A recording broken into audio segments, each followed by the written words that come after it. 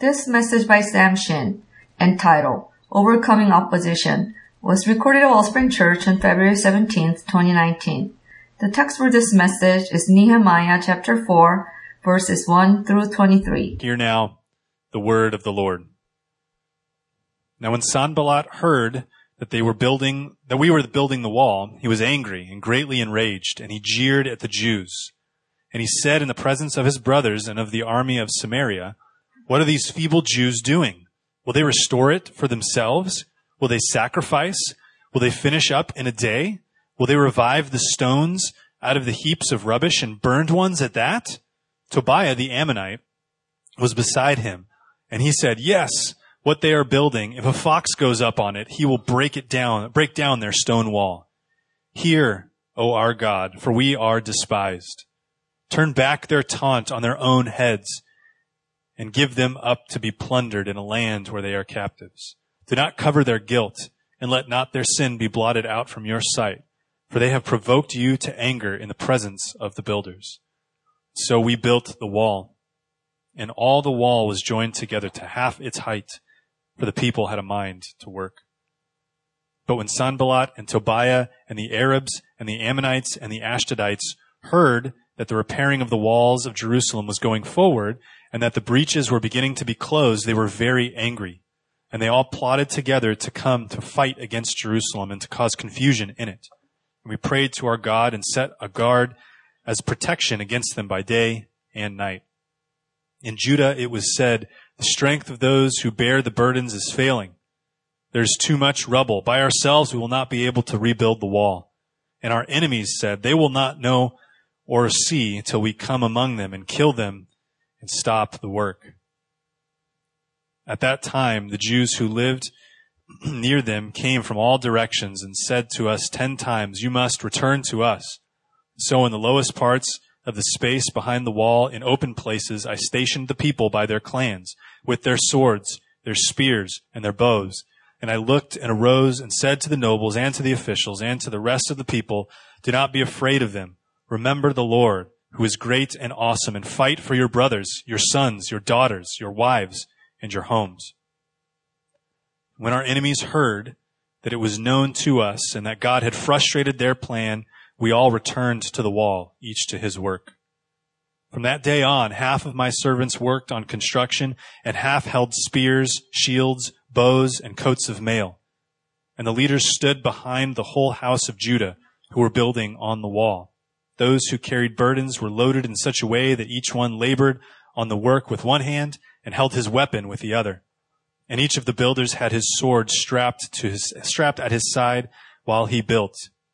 The man who sounded the trumpet was beside me, and I said to the nobles and to the officials and to the rest of the people, "The work is great and widely spread, and we are separated on the wall, far from one another. In the place where you hear the sound of the trumpet, rally to us there. Our God will fight for us." And so we labored at the work, and half of them held the spears from the break of dawn until the stars came out. I also said to the people at that time, "Let every man and his servant pass the night within Jerusalem, that they may be a guard for us by night and may labor by day." So neither I, nor my brothers, nor my servants, nor the men of the guard who followed me, none of us took off our clothes. Each kept his weapon at his right hand. So far, the reading of God's word. You may be seated.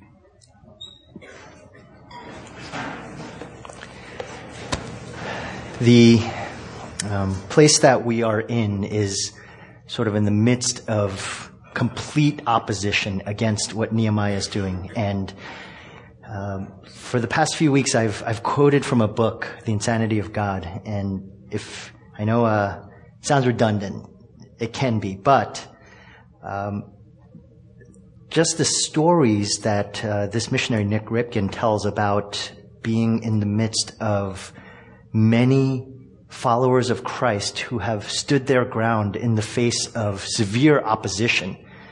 It's just astounding. And this one quote that I just read and think and reflect on, I think so well sums up chapter 4. And it is this idea: one of the most accurate ways to detect and measure the activity of God is to note the amount of opposition that is present. Now, I don't think that always means that's always holds true if it's because of sin. Sometimes when there's sin and someone is acting out of sin, there's going to be opposition to that, rightful opposition, godly opposition. But he's specifically referring to times where you are living by integrity, advancing the gospel of Christ through proclaiming Jesus as Lord and Savior, living by faith. And the point is that when you are following the Lord, in this world, as Jesus says, you will have trouble. So it's not something that is far-fetched or extraordinary. Actually, if you are following Christ, it should be that this isn't a surprise to us. This actually makes sense, especially in light of what the Bible teaches and everything that Jesus said. So for Nehemiah to face this type of opposition, it should not be strange. Rather, it's very normative. And yet, the question remains for all of us, not just for Nehemiah, but for all of us who are trying to follow Christ and navigate a very challenging world, you might say, is how do you overcome that opposition? What does that look like? And Nehemiah has a really great model upon which we overcome that type of spiritual and sometimes very physical opposition. So I'm going to look at 3 ways in which Nehemiah approached this process. First is, how did he face this opposition? In verses 1 through 14. The second is, how does he fight the surrender of the people that he's serving? And that is very difficult. Maybe the most difficult part of opposition is the wilting of the heart.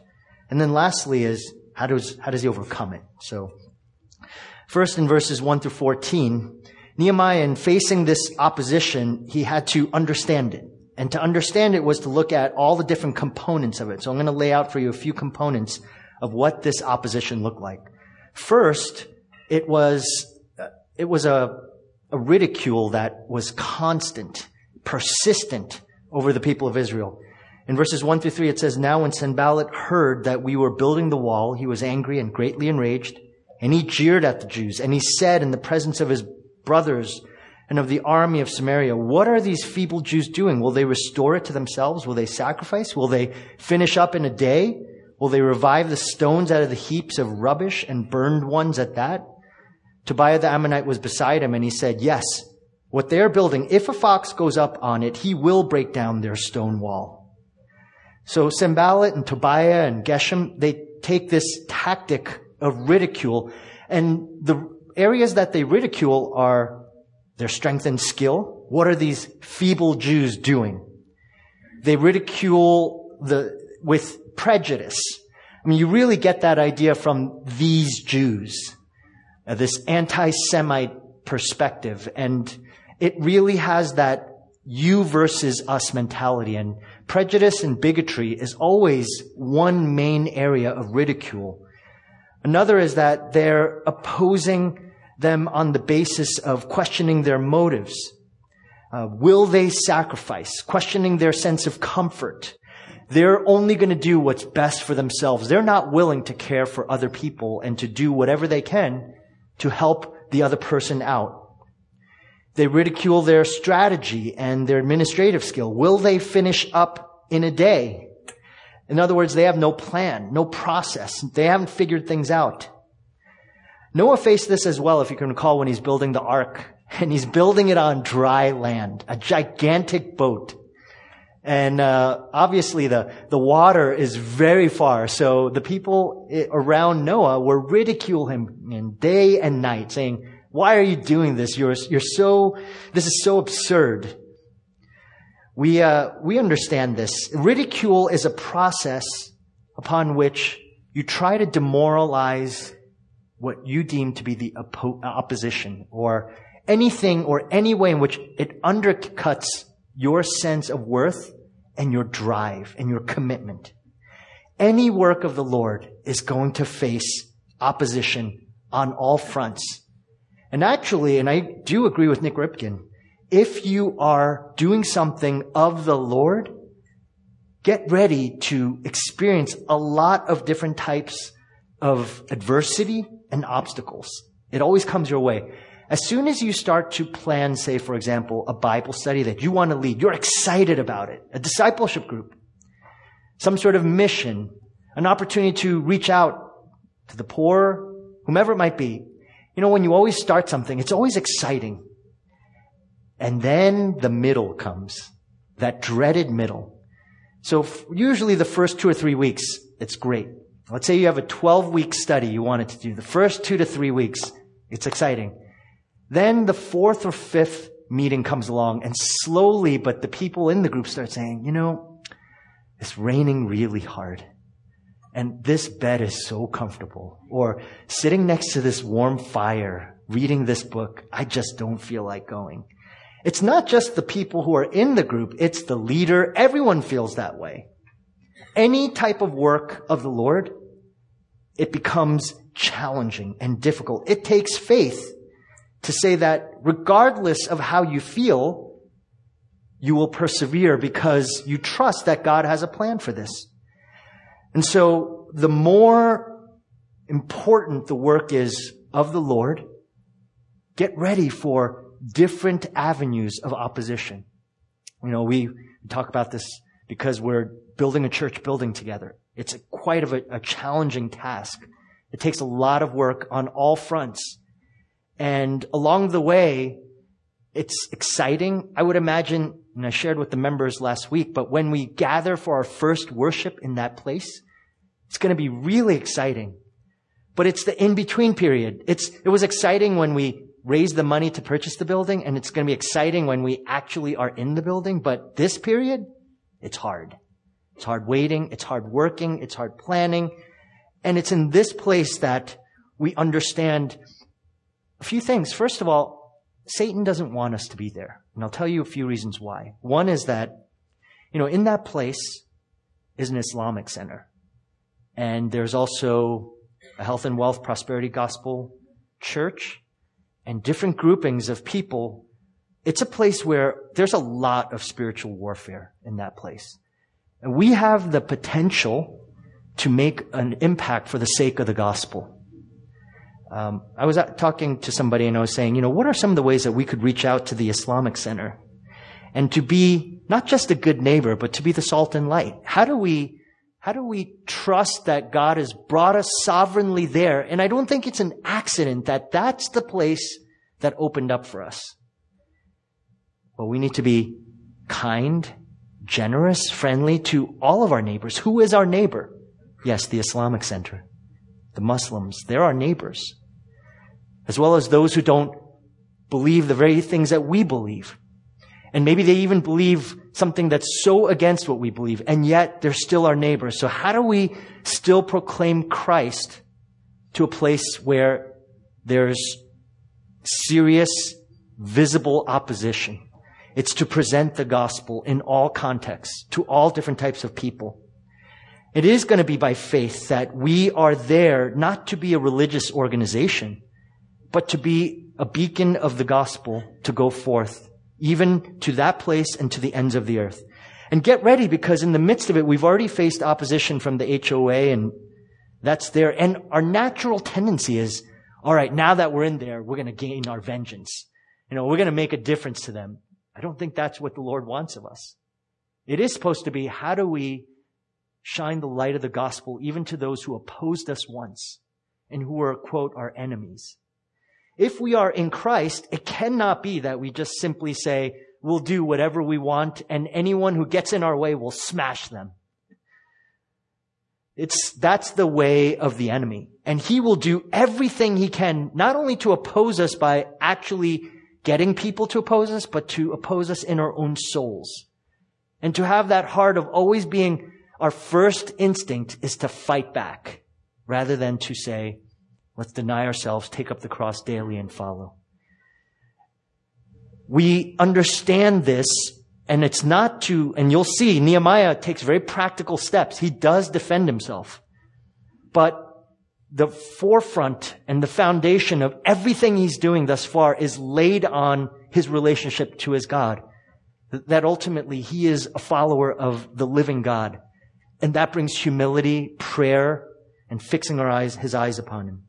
So ridicule is the first component of opposition. Second is distraction. Far more than the insults, It's the distraction that is deadly and dangerous. Because when you're in the midst of any type of spiritual work, again, it's easy to be thrown off track. It's easy to fix your eyes on yourself and not on God. And to turn inward to yourself. And to be more concerned about what someone else thinks of you than what God thinks of you. And when that happens, Satan has won. The opposition has won. It's hard. I was watching a video of Jay Fine. He's a veteran of the Iraq War, and he had his leg amputated. And it's a video of him deadlifting 275 pounds with one leg, hoping to reach 300 pounds. Now, if some of you go to a gym and try to deadlift 275 or 300 pounds, most of us can't do it. Maybe a few of us can, but most of us can't. Now try removing one leg and doing it.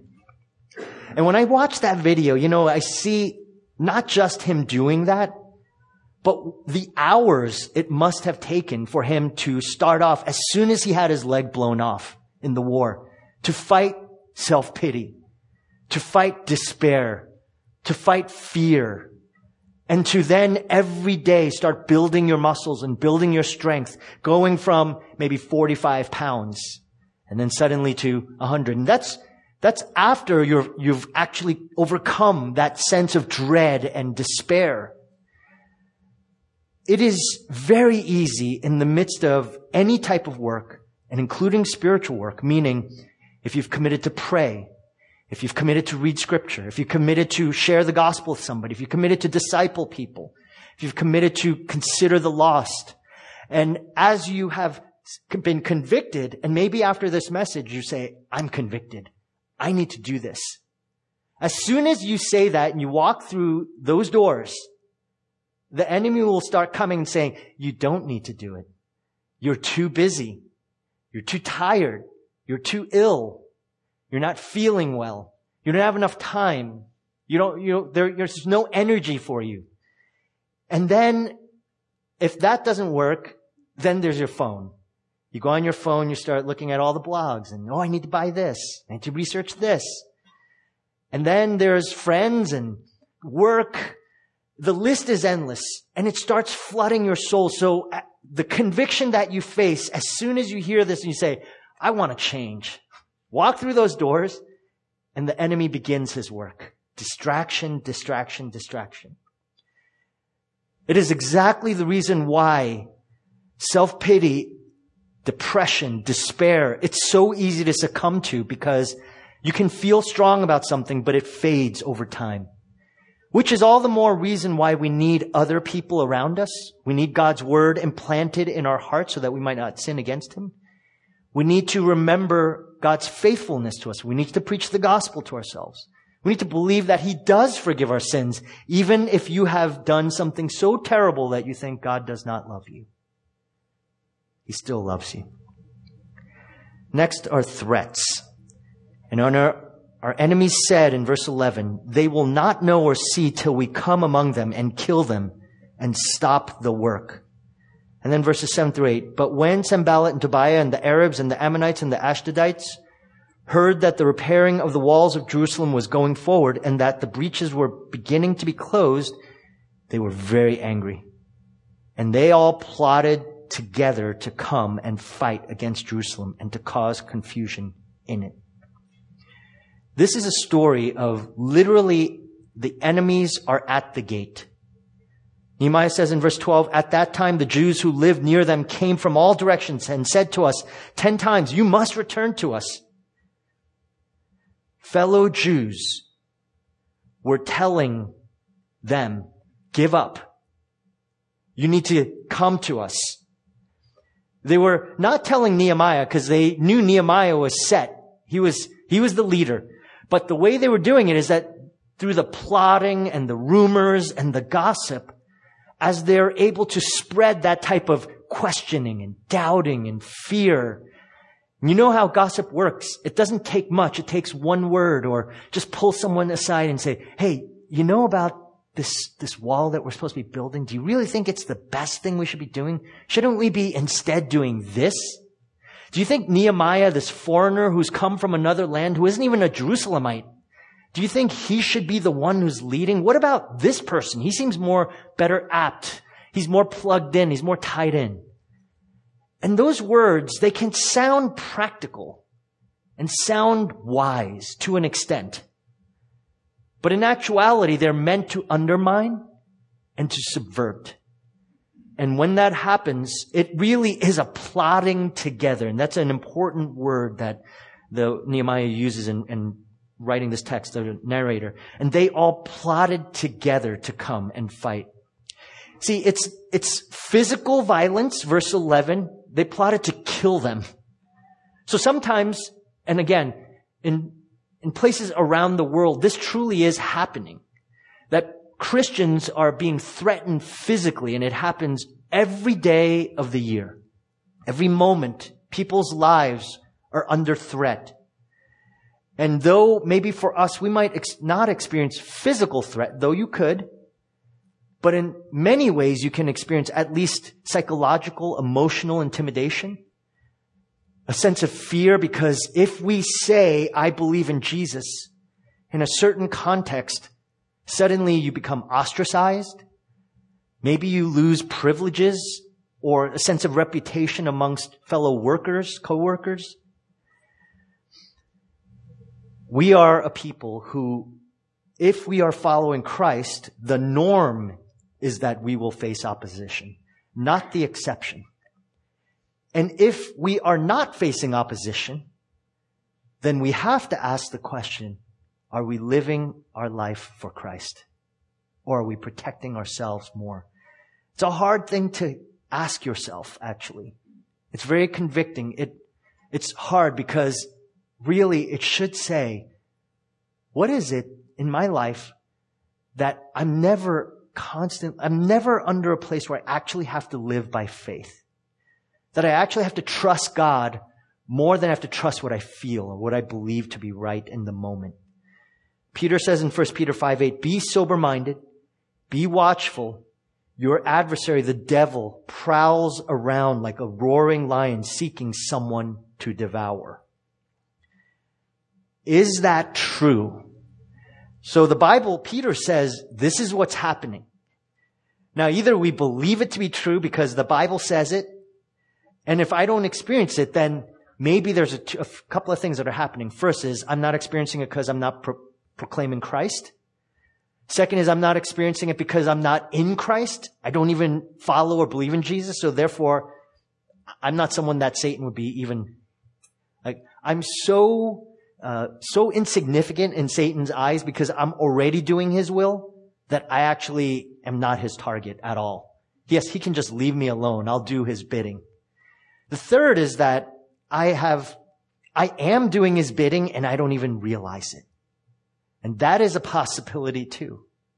And that can happen in many different ways, through poor leadership, being an adversary to people, being someone who is a means of gossip or a means of division and dissension, someone who is cynical and trying to bring people down.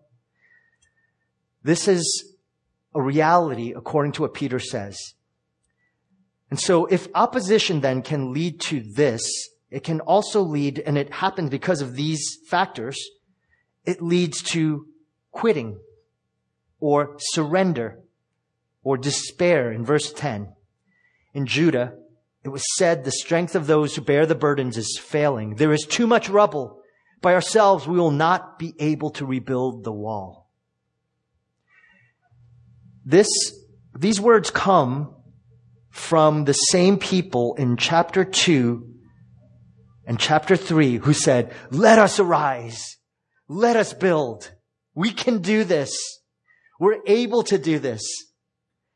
And yet now they're at a place where their strength is failing. The burdens are too great. The passion was initial, but it starts fading away. And don't forget that this task truly was difficult. It was very hard to build a wall 20 feet high I was reading more articles on this because there's a lot of debate as to how big Nehemiah's wall was. It's anywhere from 4 feet, some say to 15 feet thick. I don't know, that would almost be like a square. I don't know if it would be a square wall. It doesn't sort of make sense. But let's say a 10-foot thick wall, 20 feet high, and with no electrical tools, no power tools, nothing, and no skilled labor. So no one who has experience in carpentry, or very few people. And you have just random people like us.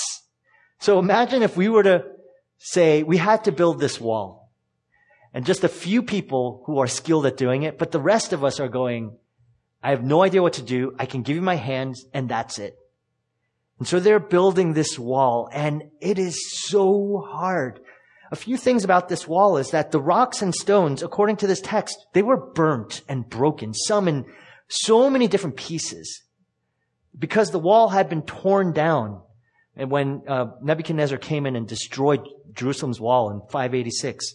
And so when this wall is being rebuilt, it's being rebuilt from a wasteland. So if you first looked out at this wall, it would just seem impossible of a task. On top of that, you start being excited about it. We can do this. We can do this. So everyone's getting ready. And slowly you're starting to do the actual lifting. Who knows, using fulcrums and levers and maybe pulleys, manual built pulleys that they're lifting up. And all the different people, men, women, children, who knows, are gathering under these large stones and piling them on top of each other in the Israeli heat. So it's really hot there. That would make sense why they're in this place saying, our strength is failing. There's too much rubble. We can't do this. We cannot do this. Any task that is worthwhile doing, you all know this. And the older you get, the more you know this to be true. Any task, I always think, if I could just take my 50-year-old brain and give it to my 10-year-old self, 12, 15-year-old self, if I could only do that, that's wisdom. If you could only have a child who understands the wisdom of life, right? Not so easy. And yet, that's what you want, is someone to understand perhaps the greatest lesson of all. Don't give up. Don't surrender. Stay steadfast. God will see you through. Turn to the Lord. They had the 3-point contest yesterday, and I didn't get a chance to watch it, but Steph Curry came in second, if you know. But I was reading an article about Steph Curry as a middle schooler. And if you know anything about Steph Curry's jump shot today, he's considered one of maybe the best shooter of all time in basketball history. But he had a particular jump shot in high school, and it was a problem shot because he shot from the middle of his body. He was really scrawny, and he was very little. And so if some of you have middle schoolers and they're playing basketball and you see how they shoot, it's not that perfect form. And so he's shooting from the lower part of his body because he couldn't get the strength from the top. And so as he advanced from middle school to high school to college, and as he was facing older and taller players, his father, Dell, realized that if he shot from here, he would be blocked all the time. So one summer, they decided to change his shot. And he's a middle schooler, and so they decided to change it so that he'd be shooting from the top. And as a young, scrawny little boy, he wasn't really able to do it. But his father forced him to, even if he got blocked in his shot every time. And he said, it was the worst summer of my life, basketball speaking.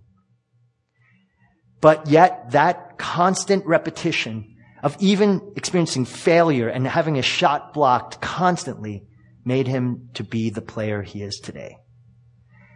And I do think, whether you're talking basketball or even spiritually, or any task at hand, that if we are in a place where you have a vision, and it has to be a very clear vision, but if you have a vision and you say, I want to go there, it's very easy to be excited about it when you say, I'm going to start. Whether it's, I'm going to lose weight, or I'm going to study to be a doctor, or I'm going to start a Bible study, it's always easy to be excited. And then when it finishes, it's so ecstatic. You say, praise God. But boy, that middle part is so hard.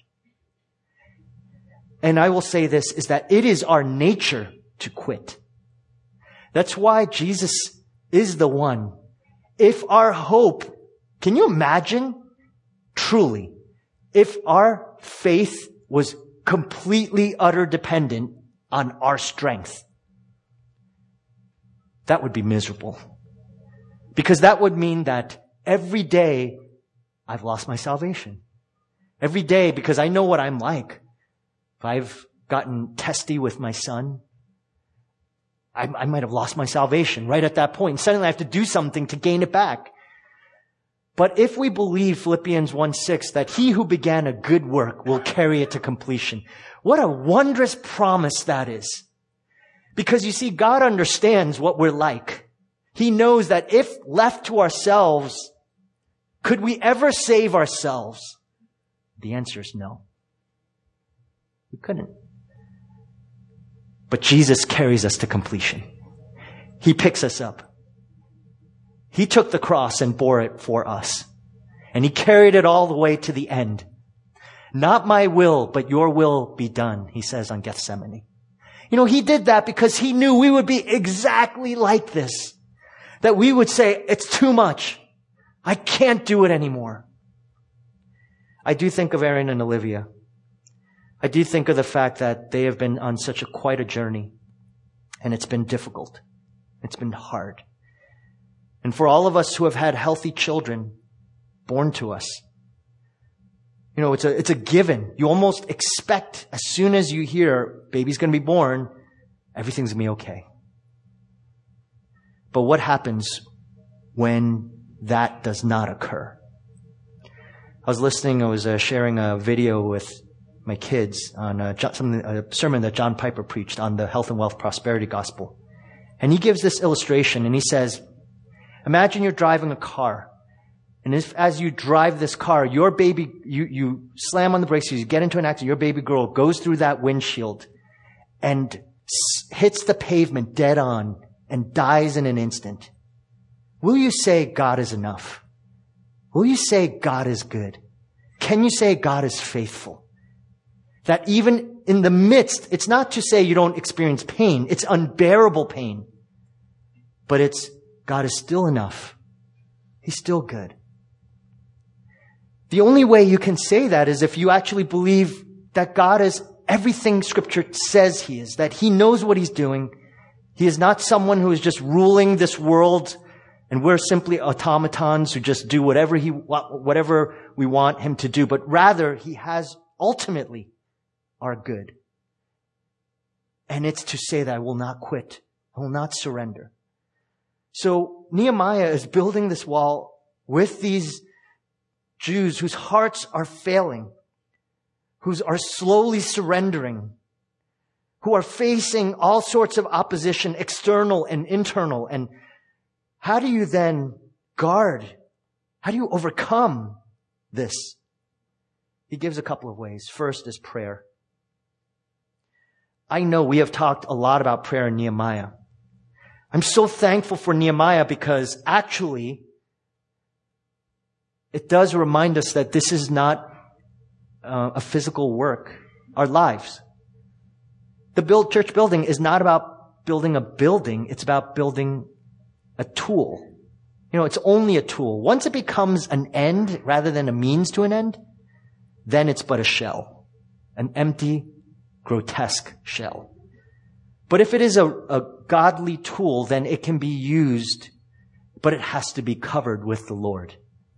J.I. Packer, quoting William Temple, says this, whereas we think our real work is our activity to which prayer is an adjunct, our praying is our real work and our activity is the index of how we have done it. Now, if you just think about that for a moment, that, let's take, for example, the church building, giving money, planning, the construction, all that. You might say, when you look at it, you're going to say, wow, that was a lot of great work.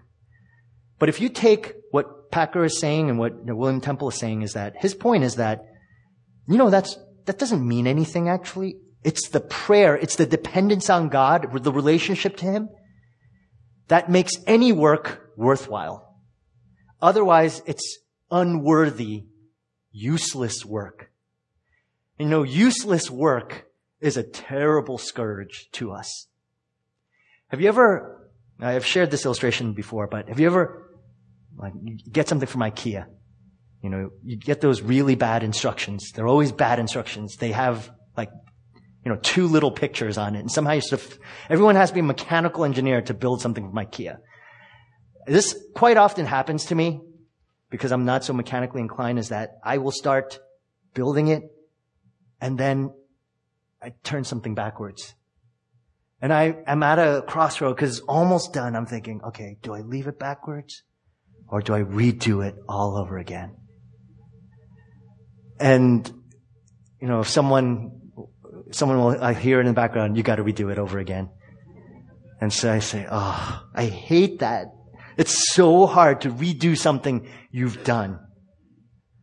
Well, prayer makes sure that we're doing it properly. It really is not just the right instructions, but it's the covering.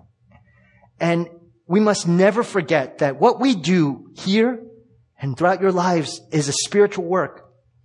What I've been so blessed by ever since our prayer and fasting week has been the joy of praying unceasingly. And that's in walking, in waiting. Sometimes these days I've been trying to do a lot more of turning my radio off because I don't listen to music, but I listen to a lot of talking. And eventually the talking just sounds foolish. So I turn it off and I just spend some time praying, talking to the Lord. We spend a lot of times in cars, on the BART, in buses. It's the reality of being in the Bay Area with commuting traffic. And those are great opportunities to spend some time just talking to the Lord, asking questions, interceding, praying over the building, doing all these things. Paul says this in Ephesians 6:12. For we do not wrestle against flesh and blood, but against the rulers, against the authorities, against the cosmic powers, over this present darkness, against the spiritual forces of evil in the heavenly places. We must never forget that this is not flesh and blood battle, but this is spiritual battle. And therefore, you do not fight spiritual battle with physical weapons. You fight it with spiritual weapons. And one of the key weapons that we have that's actually an offensive weapon, many of those that Paul lists in Ephesians 6 are defensive weapons. Shield of faith, breastplate of righteousness. But in this instance, the only one is prayer is an offensive weapon. That and the sword of the Spirit, which is the Word of God. Nehemiah did all that he could, as we will see in the next, to work hard to prepare for the task at hand. So praying doesn't mean don't plan, don't organize, don't envision, don't battle. But every time he faces some sort of opposition, look at his response. So in verses 1 through 3, he faces ridicule, right? What we talked about. Look at his response in verse 4. Hear, O our God, he's praying. For we are despised, turn back their taunt on their own heads, and give them up to be plundered in a land where they are captives. Do not cover their guilt, and let not their sin be blotted out from your sight, for they have provoked you to anger in the presence of the builders. So when he faced opposition, his instinctual response as someone who was in relationship to God was to pray, to go on his knees and to come before him. Sometimes it's not on his knees. Sometimes it's just in his mind and his heart. And look at what he prays for. He prays for God's justice. It's not a long prayer, but it is urgent and it is sincere. And it's not a prayer that's prayed out of wishful thinking. He believes it. And you might read that prayer, and I don't know if you think this, but you might think, boy, that sounds so harsh. I thought we were supposed to love our enemies. Why does Nehemiah pray this way? I think it's because we haven't faced this type of spiritual opposition strong enough to recognize why you would pray with God's justice in mind. Now, I've been telling you, I've been hearing from George Sneeman. He's the founder of Hands at Work. It's a ministry that we partner with in Southern Africa. And if you could please pray for me, and Thomas and Dan will be going this next 3 weeks, so you won't see me for a few weeks. We'll be joining him and hearing all that the Lord is doing and preparing the team to go to Zimbabwe. But he's in the area of Goma, which is in the northeastern area of the DRC, the Democratic Republic of Congo. And it's an incredibly dangerous place. But I've been talking to him real time on WhatsApp, and he told me this story, told some of us this story of a woman named Jingu. And Jingu is she is one of the care workers. She's one of the leaders at the care point in Goma. 2 years ago, while George was there, the night before he met with her, armed rebels had come in and attacked her village. And specifically, she was gathering a lot of the little children, and the armed rebels wanted to take the boys, because what they do is they grab all the little boys and they force them to join their rebel military. And she held her ground and pleaded with them and said, please do not take these boys. And so she pleaded with them. And so they decided to not take the boys, but they took anything that the village had, which were goats, and any other little foods that they had. So basically this place where literally they have nothing, they took whatever nothing they had, and at least they didn't take the children. The next day, Jingu goes and meets George, and he was doing a study on, it's called The Jesus We Know. And she comes, and she wants to be in on that study. Can you imagine going from a place where you have guns to your head, where you're protecting little children who are trying to be enslaved into a rebel army, and the next day you want to attend a Bible study? Talk about us who, oh, it's raining too hard. I don't feel like going today. The sniffles are coming on. And here you have a woman who has guns pointed to her head going to a Bible study. The story continues. 2 years now today, he was in Goma, and they are walking because George had a little child who had malaria and had 105 fever. So they were trying to get him to the nearest clinic. So they're running to try to get this little boy who was about to die to this clinic. Jingu, Eric, who's the representative at DRC, and George, and holding the baby. And as they're coming along, this drunk soldier comes in the back of them and is following them. And eventually she tells him, leave us alone. We don't need your help. And he comes and he literally points the gun to her head and says, demands that he becomes aggressive. He's pushing her. George stands and says, aggressively, he has a baby in his hand and he's saying, leave her alone. And he still refuses. And they're becoming so angry. And George is just getting furious. When I hear this, the words that came were Psalm 72:4. May God defend the cause of the poor of the people, give deliverance to the children of the needy, and crush the oppressor.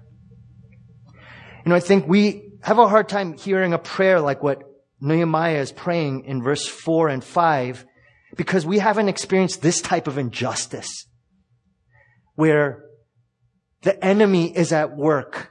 Lives are being threatened, and you are trying to follow God and serve His people, and yet dangers await. And sometimes all you can do is cry out to the Lord of justice and say, God, crush the oppressor. Sometimes prayer is like that. I'm not saying all the time. That's a unique prayer. But there are those times where we pray for the Lord's justice to be at hand. So if you could continue praying for George and for our team that's going to be going out there. Not just prayer, but we see that there's preparation as well. The threats are real. Armed camps are forming. Rumors of war and violence are swirling. And the hearts of the people are melting. And the desires to give up are in their midst. So he prays, verses 1 through 6. Then he prays again, verse 9. But while he's praying, what else is he doing? He's setting up round-the-clock patrols and a guard in verses 10 through 16. Most of these people are not soldiers. They're regular people. but they had to fight in order to be able to overcome. And then verse 14 is critical. Remember the Lord, who is great and awesome. He's telling this to the Israelites. And fight for your brothers, your sons, your daughters, your wives, and your homes. Nehemiah reminds them why they're doing this. It's utmost for God, and it will benefit. By honoring God, the benefit will be to those whom they care for and love. And then Nehemiah tells the leaders in verses 18 to 20, and each of the builders had the sword strapped at his side while he built. The man who sounded the trumpet was beside me. And I said to the nobles and to the officials and to the rest of the people, the work is great and widely spread, and we are separated on the wall, far from one another. In the place where you hear the sound of the trumpet, rally to us there. Our God will fight for us. Our God will fight for us. Rally to us. I mean, look at those words. We are together in this. We have to be together. That is the only way that you can overcome the difficulties of that middle area. We pray together. We rally together. We fight together. And we remember that God is fighting for us. And unless we grasp that idea so deeply, this is why we need the church. This is why that just simply gathering at your house every Sunday to pray and have a worship. And many of us could do that. You have the potential to do that. You can teach. You can have someone play the guitar. You can have your kids maybe take offering for each other, whatever it might be. But one thing you will not be able to do is encourage one another in this way. We have to rally together. And Nehemiah's words in verse 20 is so critical. The full faith that God will fight for us. This is not a human task to build a wall, to build a church, to build a building. If it's only a human task, then it will be worthless. It will be, that church building will only have faded memories. It will last for 1 or 2 generations, and then it's going to go back to being an office building. But if it is a place where Jesus is worshipped and the gospel goes forth, amazing things can happen. God has overcome opposition. He's the one who's done this already for us. May we never forget that. Hebrews 2:14-15 says, now since the children have flesh and blood, he too shared in their humanity, so that by his death he might destroy him who holds the power of death, that is the devil, and free those who all their lives were held in slavery by their fear of death. I love what John says, perfect love casts out fear. And the perfect love of God's Son, who conquered sin and death and destroyed the works of the devil, overcame opposition, casts out fear forever and ever. And I pray that as we move forward, we will never forget that truth. Let's pray together. Oh Lord, you are our rock, our Redeemer, our strong tower. You overcame opposition fiercely when it was overwhelming, when it could not stand, when we could not stand. But we thank you that, Jesus, you went to that cross even when it was so difficult. Nothing stopped you. So we pray that as we gather, as we take this communion, we would remember the cost, the high cost of following you. And that especially when we're doing spiritual work, help us to pray and help us to remember how hard it is to finish to the end. But we can't do it. We won't be able to do it on our own, but you've done the work already. And all you ask is for us to trust you. Help us to have that trust and faith, O Lord. In Jesus' name we pray. Amen.